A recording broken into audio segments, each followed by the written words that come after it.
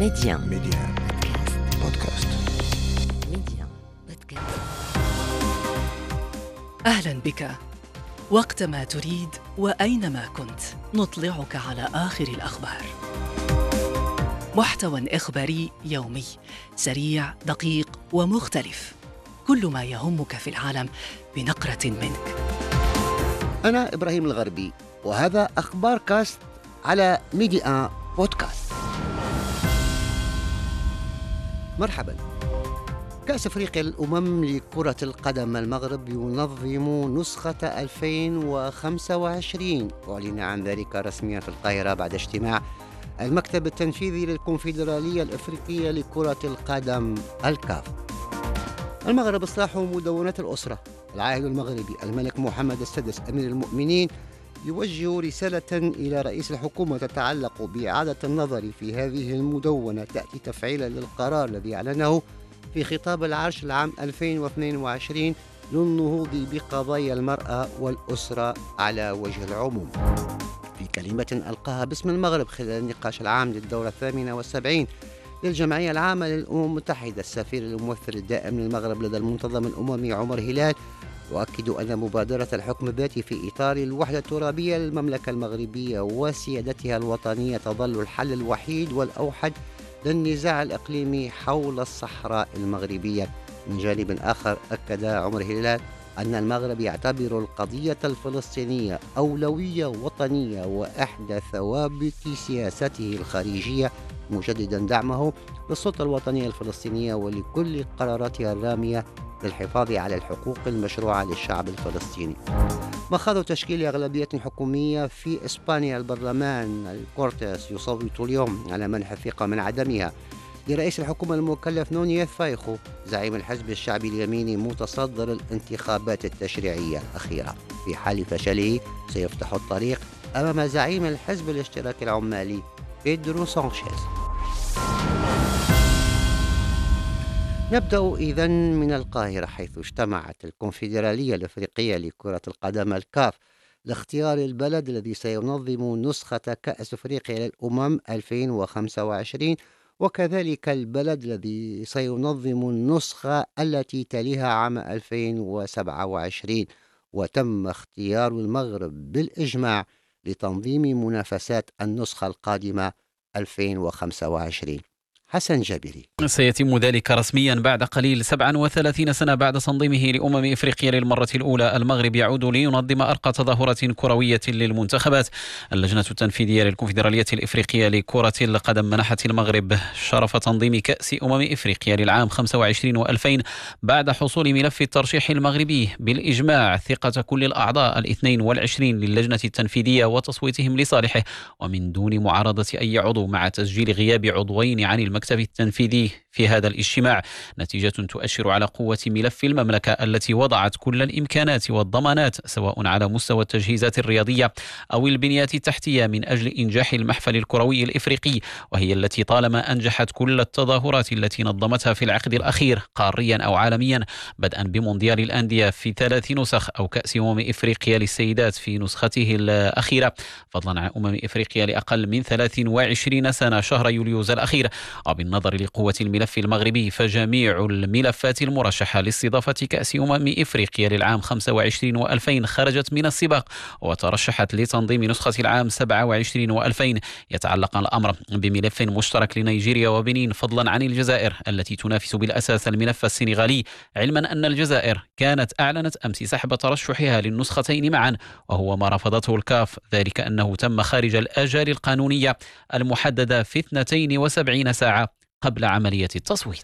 العاهل المغربي الملك محمد السادس أمير المؤمنين وجه رسالة إلى رئيس الحكومة تتعلق بإعادة النظر في مدونة الأسرة، رسالة تأتي تفعيلا للقرار الذي أعلن عنه في خطاب العرش لسنة 2022 للنهوض بقضايا المرأة والأسرة بشكل عام، وأسند الإشراف العملي على إعداد هذا الإصلاح الهام بشكل جماعي ومشترك لكل من وزارة العدل والمجلس الأعلى للسلطة القضائية ورئاسة النيابة العامة، وذلك بالنظر لمركزية الأبعاد القانونية والقضائية لهذا الموضوع.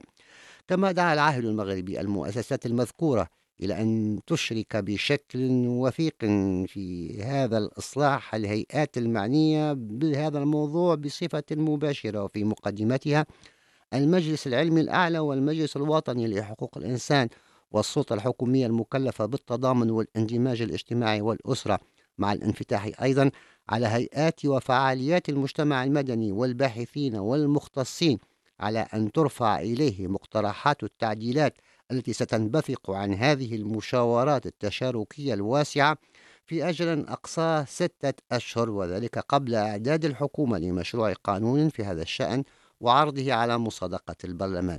نتابع تعليق فتح شتات المحامية والحقوقية من الرباط. حان الوقت لمراجعة شاملة لمدونة الأسرة خاصة بعد دستور 2011، وكذلك لمصادقة المغرب على مجموعة من الاتفاقيات الدولية التي كما ينص الدستور أنها تسمو على القانون الوطني بمجرد نشرها في الجريدة الرسمية.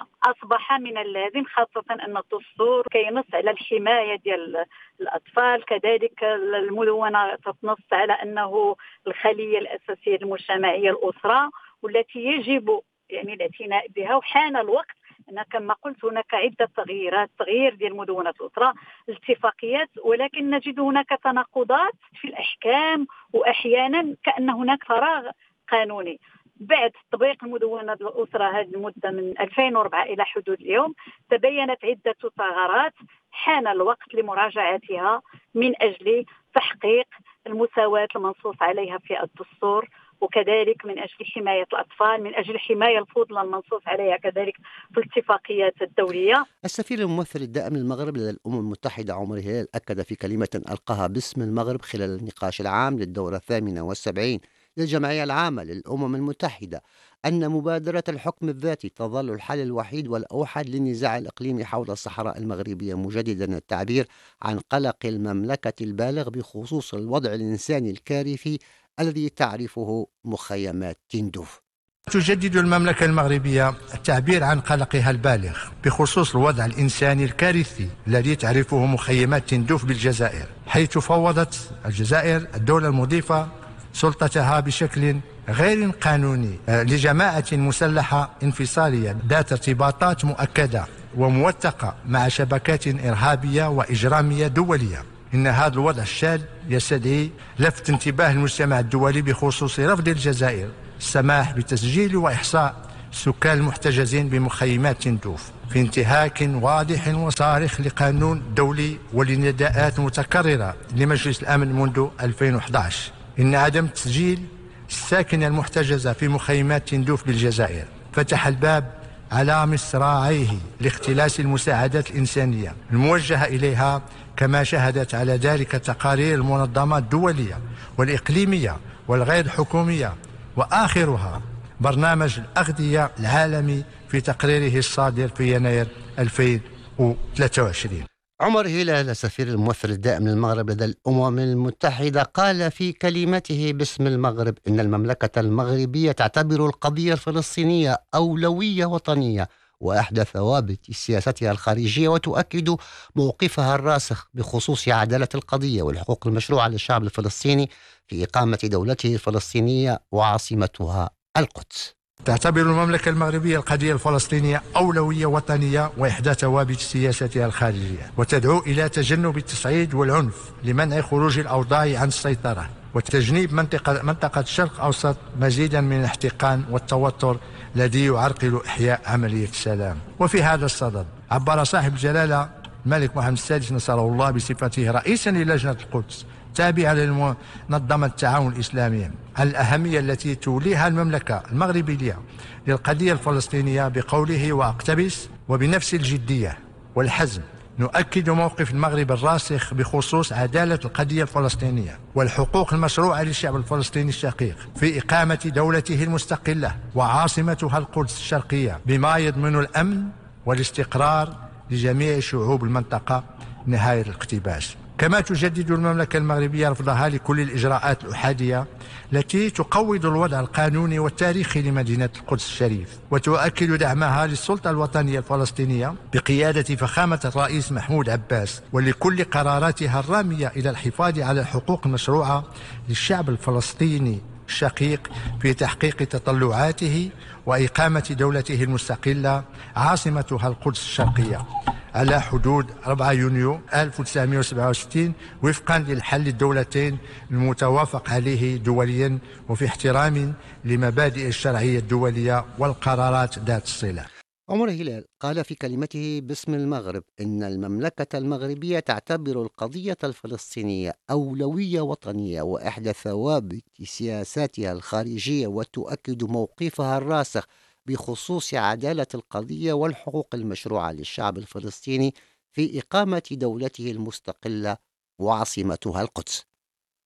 الرئيس الفلسطيني محمود عباس استقبل أمس في رام الله نايف بن بدر السدير الذي سلمه أوراق اعتماده سفيرا مفوضا فوق العادة للمملكة العربية السعودية غير مقيم لدى دولة فلسطين وقنصلا عاما بالقدس، ووصف هذه الخطوة بالمهمة التي ستساهم في تعزيز العلاقات المتينة التي تربط البلدين والشعبين.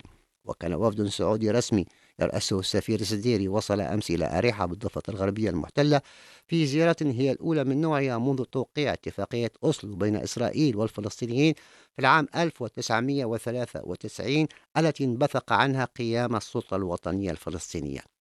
في العراق قتل أمس ما لا يقل عن 100 شخص وأصيب أكثر من 150 آخرين بجروح في حريق اندلع بقاعة للأعراس في بلدة الحمدانية بمحافظة نينوى شمال البلاد خلال حفل زفاف. السلطات قالت أن الألعاب النارية ومواد بناء شديدة الاشتعال تقف وراء هذا الحريق الذي التهم القاعة. وجهتنا الآن إسبانيا، حيث يصوت اليوم البرلمان الكورتس على منح الثقة من عدمها لرئيس الحكومة المكلف ألبرتو لفييخو زعيم الحزب الشعبي اليميني الذي تصدر الانتخابات التشريعية الأخيرة دون الحصول على أغلبية تمكنه من الحكم. معنا من مدريد مراسلنا محمد المدن. أهلا بك محمد. أهلا بك. أهلا بكم. إذن الكورتيس يصوت اليوم على منح الثقة من عدمها لفييخو، لكن كل المؤشرات والمعطيات تنذر مسبقا بأنه سيفشل في هذا المسعى في ظل افتقاره وحلفائه إلى الأغلبية الضرورية. بالتأكيد إبراهيم، هذا هو المزاج العام الذي يسيطر على البرلمان. وحتى دعني أقول لك الآن في هذه الأثناء يتم التصويت، ربما ثلثاء النواب الذين عليهم أن يصوتوا قد صوتوا، وربما خلال 10 دقائق أو ربع ساعة ممكن أن نعرف النتيجة المتوقعة التي أشرت إليها.